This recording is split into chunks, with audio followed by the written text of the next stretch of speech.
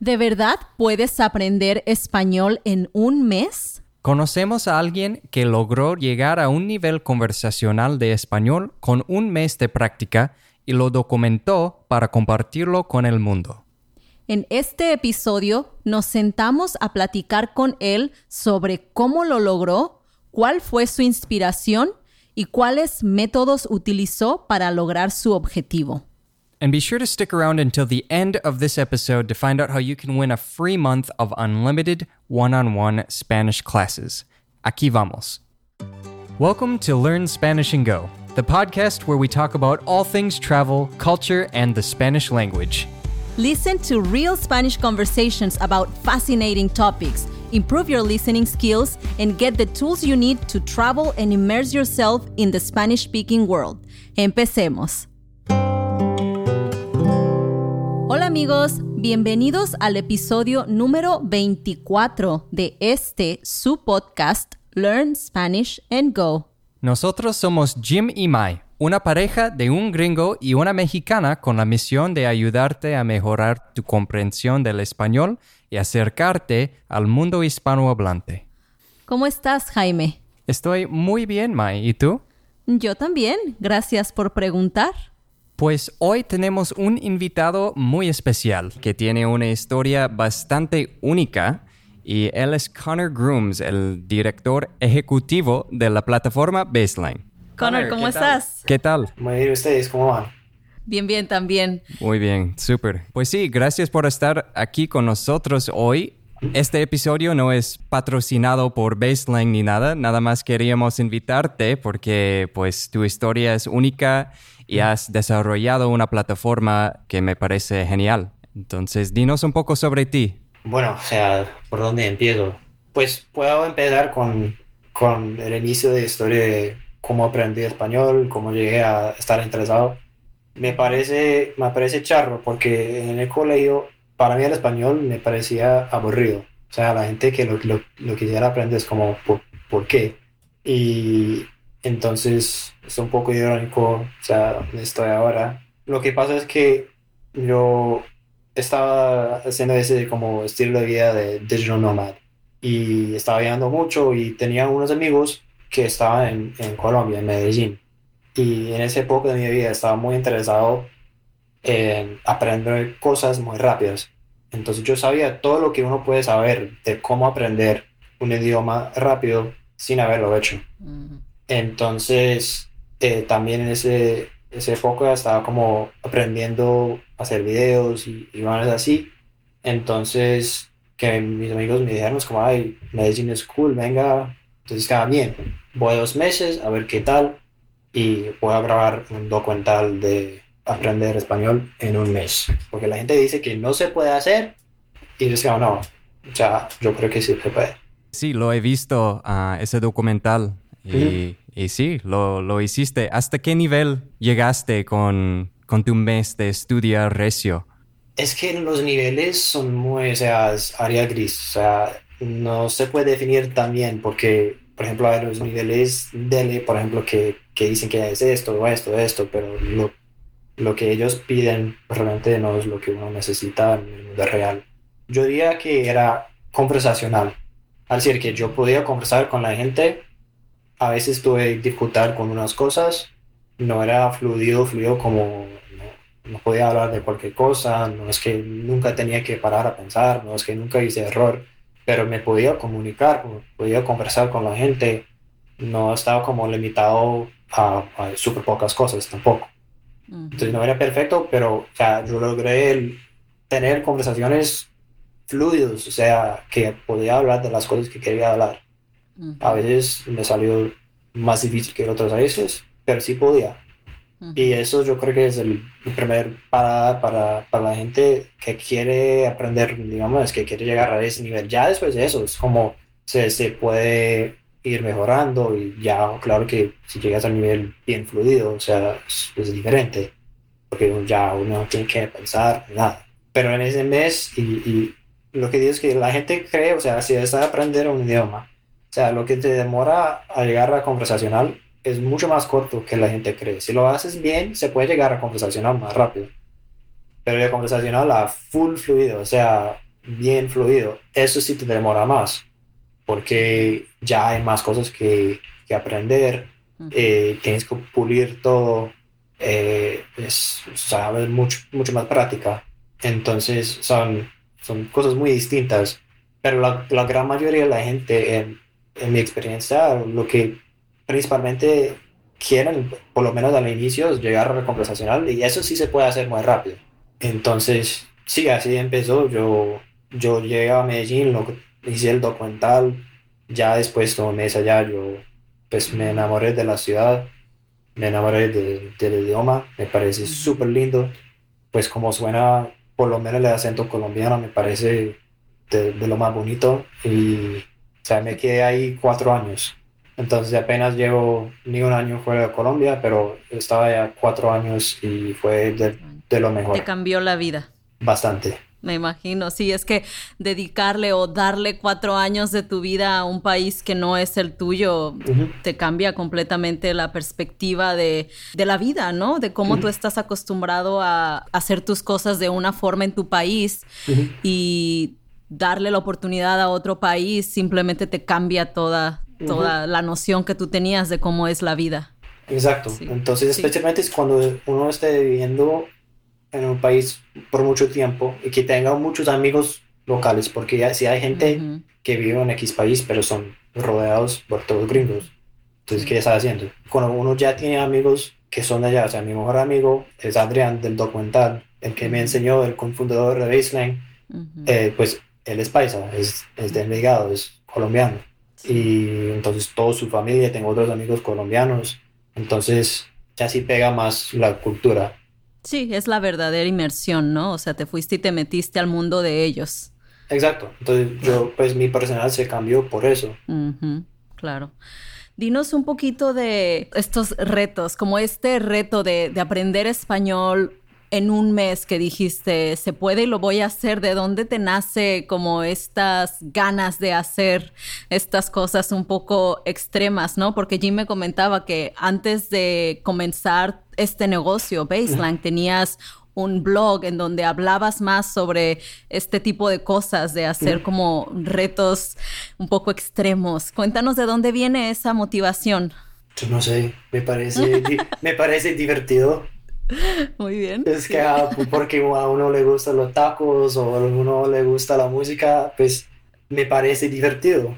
Ok. Y yo, o sea, yo creo que hay dos tipos de personas cuando hablar de cómo aprender. Pues hay muchos tipos, Ujú, pero en ujú, esto hablo de dos.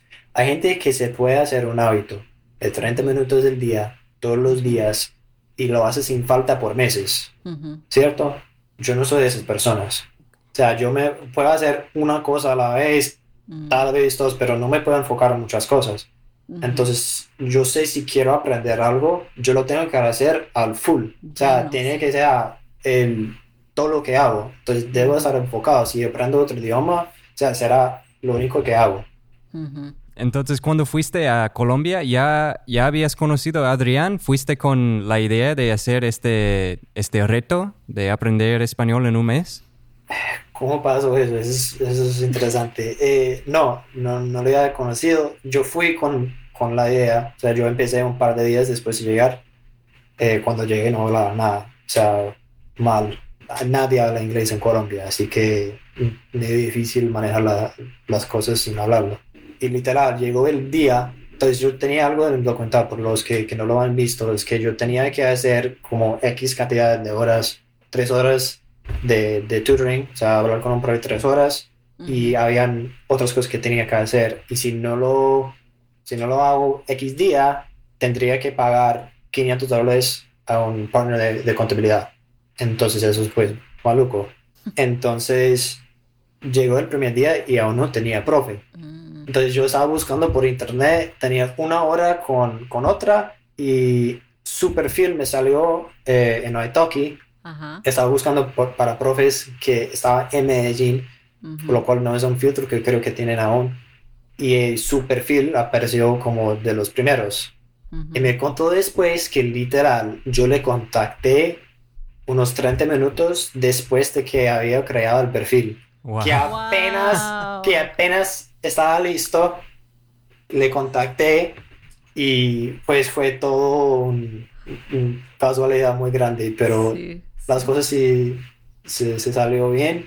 De los dos profes que tuve, a mí me gustó mucho más las clases de él. Lo Ujú. que aprendí apenas hace un año es que yo fui el primer estudiante que tuvo en español, porque siempre antes enseñaba en inglés. Wow. Inglés.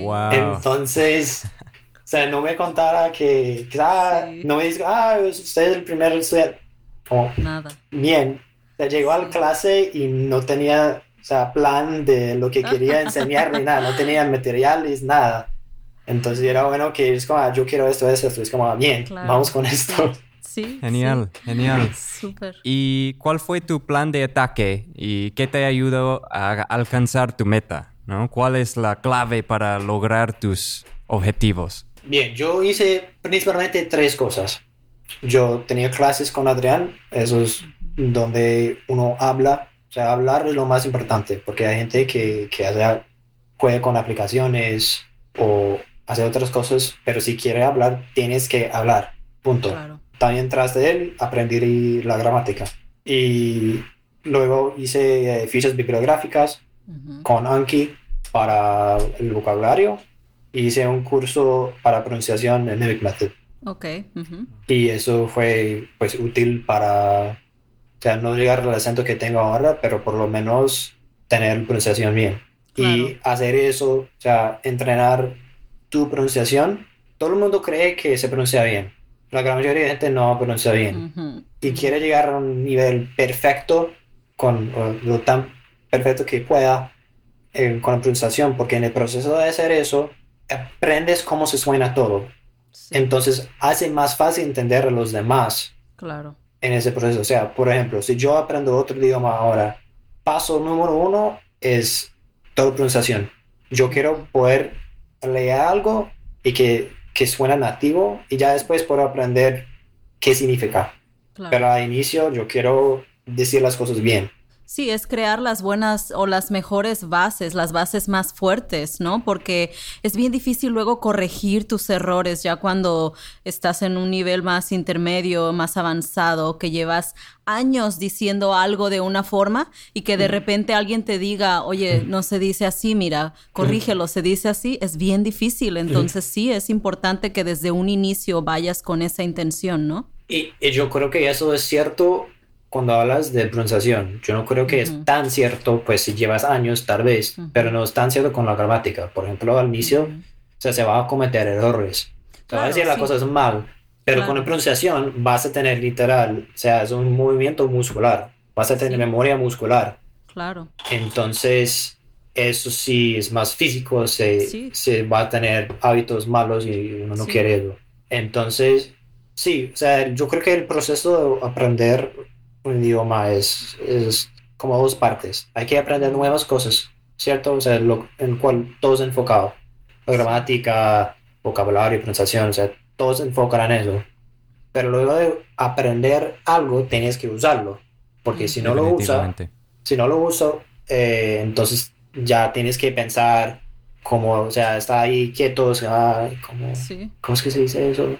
Entonces, al usarlo, se pone algo en la cual no tienes que pensar, que simplemente Ujú, sale. Y claro, ya agregas otra cosa, aprendes otra sí. cosa más y lo usas. Ujú, Entonces vas creciendo como el círculo esfero de las cosas que sabes y va ujú, creciendo, pero si no lo usas, no pasa nada. Y claro. también no puedes solo usar, o sea, inmersión solo tampoco funciona. Ya Mm, simplemente estar en el país no es lo suficiente. Tiene que sí. también estar aprendiendo las cosas para poder luego usarlas. Ujú. Sí, estar ahí no te garantiza que lo vas a aprender de la noche a la mañana, ¿no? Sí, Ujú, tienes un buen punto. Es como explicar a alguien cómo hacer una lagartija y ellos pueden decir como, sí, yo entiendo cómo funciona, pero al momento de hacer una lagartija su forma está mal, ujú, y se dan cuenta de que pues no es tan fácil como suena, que ujú, tienes que de verdad practicarlo, tienes que desarrollar tus músculos ujú, y así es con las lenguas Ujú, también, ¿no? Tienes que aprender cómo mover tu lengua de una forma para tener un buen ujú. acento. Entonces ujú. sí, es algo que has desarrollado bien. ¿Y cuál fue la mejor herramienta para desarrollar tu acento? ¿Simplemente hablar o te grabaste recitando frases y practicando así o algo más? Pues hay que empezar con el base de pronunciar. Hay letras que en inglés son diferentes de cómo se pronuncia en español. Hay que empezar con eso. Ya lo digo, el acento es algo de copiar. O sea, yo me rodeaba con mucho colombiano y simplemente intenté hablar como ellos hablaron. Entonces, se lo de acento es, puedes pronunciar algo correctamente, pero ¿dónde sale el énfasis? La forma en que se dice es como, parce. Eso es ponerlo muy, parce, parce. O sea, uno tiene algo diferente y eso es como más, o sea, es muy fuerte para eso, pero es algo de copiar. Entonces se rodea con la gente que lo haga nativo. Es igual con otras cosas como gramática. Ya después, cuando has logrado X nivel, es escuchar cómo la gente lo dice y ya te sale. O sea, yo no sé las reglas de unas cosas. O sea, el subjuntivo, yo ni he tomado un clase de subjuntivo, pero se escucha cómo la gente lo usa y suena correcto. Entonces, simplemente lo diga porque suena correcto. Sí, exacto. Yo creo que esa es una buena forma de saber si estás adquiriendo el conocimiento en realidad cuando lo aprendes de la forma en que aprendiste tu primera lengua, ¿no? Y que a cierto punto no puedes en realidad explicar cómo es más que porque alguien lo dijo así y sonaba correcto, ¿no? Exacto. Ahora, ¿por qué no nos platicas un poquito sobre, dentro de todo esto, cómo fue que nació Baselang? ¿Esto fue siempre parte como de tu idea de voy a hacer este documental y puede ser esta una buena oportunidad para entrar en el negocio de las enseñanzas de lengua o fue algo que salió así? Yo no tuve plan de montar nada. A mí me gustó hacer el documental y quería seguir aprendiendo cosas y haciendo documentales y me parecía cool y es como bien. Pero para poder seguir haciéndolo, yo debo ganar algo del documental para tener con qué pagar el próximo. Entonces, estaba pensando, es como, bien, puedo ser afiliado por otros productos, pero ¿será que gano un poquito más si hago mi propio producto? Entonces, crea una idea de que puede ser el producto. Y eso me parece charro porque ese día ya nosotros lo damos gratis. Era un plan optimizado de cómo aprender. Y me senté con Adrián, como parce, me ayudas a hacer el producto, y se llama Clavo. Y ya después, como 5 minutos después de empezar, es como, parce, esto es una mierda. Yo voy a hacer esta otra cosa, ¿por qué no hagas eso conmigo? Y eso fue como el semillo de la idea que se convirtió en Baselang. Wow. Entonces, o sea, la idea no era mía, era de Adrián. Ya empezamos a trabajarlo y muy rápidamente se pareció que había necesidad para esto, que había oportunidad y que podíamos hacer algo diferente y ayudar a la gente y tener buen negocio a la vez. Súper. Entonces, o sea, el documental, mientras estaba editando eso, Baselang ya estábamos grabando en Baselang, pero no dice nada de Baselang en el documental porque no fue el punto del documental y no quería que la gente vea 30 minutos del documental y luego, digamos, Baselang, y les como, ay, yo acabo de ver un anuncio de 30 minutos. Exacto. Sí. Entonces no era así, entonces muy específicamente no mencionamos a Baselang en el documental porque no era por eso. Pues sería un buen anuncio, pero entiendo perfectamente por qué decidiste no hacerlo así. Bueno, ¿qué es Baselang y por qué es diferente a las otras plataformas, no? Porque el mercado de enseñar lenguas es muy saturada, ¿no? Entonces bastante. Tienes que presentar algo único, algo diferente a las otras plataformas. Entonces, ¿qué ofrece Baselang? Bueno, lo más sencillo, Baselang ofrece clases 1-a-1 ilimitadas por un precio fijo. Entonces pagas $149 el mes y puedes tomar las clases que quieras. Hay gente que toma 5 horas de clases todos los días. Entonces, para alguien que realmente quiere enfocar el idioma, puede tomar muchas clases en vez de pagar por hora, lo cual sale muy caro. O sea, yo gasté $1,350 en el mes solo con Adrián en las clases. Entonces hubiera Wow. podido hacer eso con 149. La forma de enseñanza no es académico. O sea, cuáles son las clases, cómo lo hacemos todo, es basado en lo que hice yo y ya hemos desarrollado como aún mejores formas de hacerlo, Ujú. pero es enfocado en el mundo real, no es Ujú. académico. Entonces, lo que uno aprenda es tan importante como aprenda. Entonces, puedes quitar, por ejemplo, el futuro. O sea, se puede poner eso para más avanzado, ya cuando Ujú. es conversacional, porque no se necesita. Se puede usar voy a Ujú. Sí. X verbo y ya Claro. estás. Entonces, quitamos todo lo que uno no tiene que aprender y ya hay menos cosas para aprender y entonces solo con eso uno puede aprender más rápido. Claro. Sí, Eh, eliminas todo lo que está siempre como extra para llenar las horas en un currículum, ¿no? Porque Exacto. sabemos que vas a la escuela y te enseñan a mí en inglés el verbo to be 3 años y es como si lo estuviéramos haciendo de la forma correcta, lo estudiarías unas 2, 3 veces a lo mejor en el curso para retomar el tema. Y ya después te enfocas en utilizarlo, en cómo utilizarlo en diferentes, Ujú. a lo mejor en diferentes situaciones, pero no otra vez y otra vez y otra vez. Exacto. Y no se enfocan tanto en la gramática porque Mm, que en español hay muchas conjugaciones, ujú, pero solo hay unos que se necesita al inicio. Ya Ujú. después se puede entonces, ir aprendiendo otros, pero entonces sí, es elegir bien lo que uno debe aprender. ok. Entonces es sencillo, o sea, lo hacemos por el mundo real, Ujú, las clases son buenas, o sea, es hacerlo bien. Es algo sencillo, pero es hacerlo bien y se puede pagar un precio fijo y tomar las clases que ujú. quiera. Claro, Genial. súper. Ujú. Sí. Y tenemos muchos estudiantes que han aprendido más rápido que yo. O sea, mis resultados en el documental son corrientes. Genial. Entonces te muestra que si te pones todo en un proyecto, puedes avanzar muy rápido, Sí. como mostraste en el documental. Sí. Si te enfoques, no sé, 5 horas al día si quieres Ujú. en aprender español, lo puedes lograr al menos a un nivel conversacional Sí. muy rápido. Sí. Exacto. Genial. Sí, me parece súper lo que estás haciendo. ¿Puedes darnos 3 tips para todas las personas que quieren aprender español, pero aún no han encontrado un método adecuado? Baseline.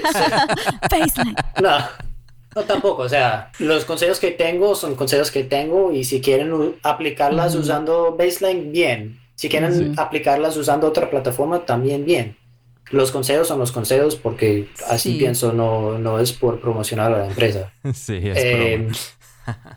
Eh, no, el difícil es elegir solo 3. Diría que no tengas miedo a cometer errores. Al inicio Ujú. tienes que hablar y al inicio no vas a saber cómo decir las cosas. Vas a decir cosas Ujú. mal. Vas a decir cosas que no son lo que uno cree. Estoy Ujú. caliente no significa I'm hot. Significa I'm horny. Exacto. Entonces se va a decir vainas así que crees que es esto y entonces, pero te va a salir cosas así y tienes que estar bien, no hablar bien, Sí, porque eso tienes es que un paso. aceptar. Exacto. Ujú. Lo más clave de todo es tener que hablar. Hay mucha gente que hablar y luego pasan el 70%, el 80% del tiempo frente al computador haciendo fichas bibliográficas y Ujú. mirando gramáticas. No, parce. O sea, la gran mayoría debe estar hablando con alguien. La gran mayoría. O sea, a veces Ok. los estudiantes preguntan, ¿qué puedo hacer fuera de las clases? Como tomar más clases. Sí. O sea, 1 hora con profe hablando es más útil que 1 hora haciendo otra cosa. Ujú. Casi Estoy de siempre. acuerdo. Sí. O sea, hay fichas bibliográficas, se puede hacer 5, 10, 15 minutos al Ujú. día, pero ya después de eso, o sea, hablar. Sí. Y tercera, hay muchas cosas, pero puede ser que saber de qué temas vas a hablar. Entonces Ujú. hay como un base de vocabulario, por ejemplo, que todos Ujú. tienen que saber. O sea, agua, correr, ¿cómo estás? Ujú. Varias sencillas. Pero ya después de eso es como, a mí me gusta hablar de psicología Ujú. y de viajes, de negocios. Entonces yo debería aprender vocabulario de eso. Mucha gente sabe de como la lista de 1000 palabras más frecuentes usados. O Ujú. sea, ¿cuáles palabras son en tu lista personalizado de los Ujú. 1000 más usados? O sea, ¿de qué te gusta hablar en inglés y aprender las palabras para poder hablar de eso en español. Claro. Enfocarlo, ¿no? Lo más que puedas a Sí. tu vida, a tu persona. Exacto. Si te interesan los deportes, por ejemplo, debes enfocarte un poco en el vocabulario de los deportes. Sí. Y va a ser más divertido hablar con alguien de eso, porque ya no es un clase, sino estás parchando con alguien, hablando de lo que pasó con Messi el fin de pasado. Claro, Sí. y también de la otra parte, o sea, si es algo que simplemente a ti no te interesa el fútbol, simplemente no tienes interés por viajar a lo mejor, es como para qué pierdes tu tiempo estudiando cosas o tomando clases sobre temas que no vas a utilizar. Exacto. Así es. Bueno, entonces ahora, ¿por qué no nos cuentas un poquito sobre tu experiencia viviendo en Colombia y ahora que estás en España? Pues yo no llevo lo suficiente, creo, para contar cómo realmente es en España. Llevo apenas 6 semanitas y yo no creo que eso sea lo suficiente para hablar de cómo es la cultura acá. Hay mucha gente de otros países, hay mucho latino aquí, hay muchas palabras que no puedo usar. ¿Cómo cuáles? Dinos. Maluco, huevonada, charro, por ejemplo. En Colombia, marica es como dude, bro. Ok. Y aquí no se puede decir eso. En No México se puede decir tampoco. eso. Entonces depende mucho del país. Colombia lo amo con todo mi corazón, más que todo Antioquia y Medellín. Era el primer lugar en todo el mundo en que sentía en casa. Yo siempre bajaba mucho como niño y cuando me fui de Colombia o sea, lo extrañaba. Y eso nunca me había pasado antes. Wow. Entonces yo tenía una regla de no irme del país por más de un mes a la vez. Entonces, porque lo extrañaba. Sí. Entonces ya estar fuera de Colombia es un cambio grande para mí. Yo aún tengo muchos amigos allá. Adrián sigue allá. Entonces son un poco maluco por eso, pero diferencias que he notado. Colombia es más cálido, la gente son más amables. No es decir que en España no son amables, pero hay algo más. Hay algo en el aire que se siente diferente allá. Es lo que hace para mí Medellín. Medellín es que hay algo que no se puede explicar en el aire, algo de la vibra, algo de la gente. Pues la clima es mejor allá. Pues por lo menos en Medellín. En la cosa, en Bogotá, por ejemplo, es mal. Pero pues depende de cómo te gusta la clima. Claro, sí. Muy bien. Y entonces lo que más extrañas, ¿qué crees que sea eso? ¿El sentimiento de tu gente? Eso y mis amigos allá más que todo, Adrián. Sí, sí. ¿Y por qué decidiste salir de Colombia, mudarte a España? Seguridad. Ok. Sí. Me pasó unas cosas y se está poniendo un poco peor. No es que es mal, pero para mí ya que me ha pasado cosas, causa que no me sentía seguro en un carro allá y o sea, no siempre sale en carro en Medellín, entonces se me puso un poco complicado eso. Okay. Sí, qué difícil, ¿no? Yo muchas veces escucho también de gente que ama a mi país, México, y también escucho muchas veces el otro lado que afortunadamente muchos turistas no les toca ver, pero no podemos siempre decir, vengan, todo es perfecto. Ningún país es perfecto y hay cosas malas que pasan en todos lados y cosas que llevan a la gente a dejar este país que tanto aman. Y es parte de lo que hace la cultura así. Todo lo que tiene un país hace el país lo que es. Si México no tuviera algo de violencia, la cultura sería diferente. Claro, sí, porque afecta positiva o negativamente las relaciones sociales 100%, ¿no? Yo sé que la gente en México se cuida mucho unos a otros porque puede ser que en algún lugar han experimentado eso de que si no tengo a mi familia, ¿qué hago en una situación difícil? Entonces nos acerca más también como sociedad, yo creo. Sí. Y tampoco quiero que la gente tenga miedo a visitar a Colombia. Claro, porque sigue siendo, si mira todo, sigue siendo más seguro que muchas ciudades grandes aún en Estados Unidos. Claro. Entonces, lo peor que te puede pasar es que te roban. Sí. Básicamente. Sí. Eso es lo peor que te puede pasar. Y eso te puede pasar en España y eso te puede pasar en, como dices, en cualquier otro lugar en el mundo, ¿no? O sea, Exacto. así es. Bueno, ¿por qué no nos platicas un poquito de tus planes a futuros? ¿Qué hay para ti, para Baselang? ¿O vas a crear un Baselang para la gente que quiere aprender inglés? No tenemos planes de hacer otros idiomas. Aún tenemos mucho que podamos hacer con español. Hay mucha gente que quiere aprender español, ¿no? O sea, el mercado es bastante grande para eso, entonces no hay necesidad. Y queremos enfocar solamente en español, porque es mejor ser el número uno en eso y ser los mejores en eso y hacer el producto aún mejor y aún mejor y aún mejor, que simplemente es como, vamos a hacer francés y portugués y italiano y ruso y ya no vamos a hacer muy bien en ninguno. O sea, ¿qué sentido tiene eso? También cuando uno tiene tanta gente en la empresa como tenemos nosotros, la cultura entre la gente es muy importante y si agregamos otros idiomas se pone muy complicado. O sea, todos los latinos se entienden a sí mismo al otro, pero si ya tenemos unos rusos se van a pensar como, ¿qué es esto? Sí. Sí, o sea, ¿Dónde me metí? Exacto. Entonces va a tener como problemas de comunicación entre la empresa por diferentes culturas. O sea, en Baselang hay 2 hablantes nativos de inglés. Son todos latinos. ¿Cuántos maestros tienen trabajando con ustedes? Probablemente más de 300. Estamos siempre contratando. Tenemos más de 400 personas en la empresa en total. Y muchos son venezolanos, ¿verdad? Muchos sí. Al inicio fueron todos venezolanos. Ya tenemos en casi toda Latinoamérica. Hay mucha gente en Colombia.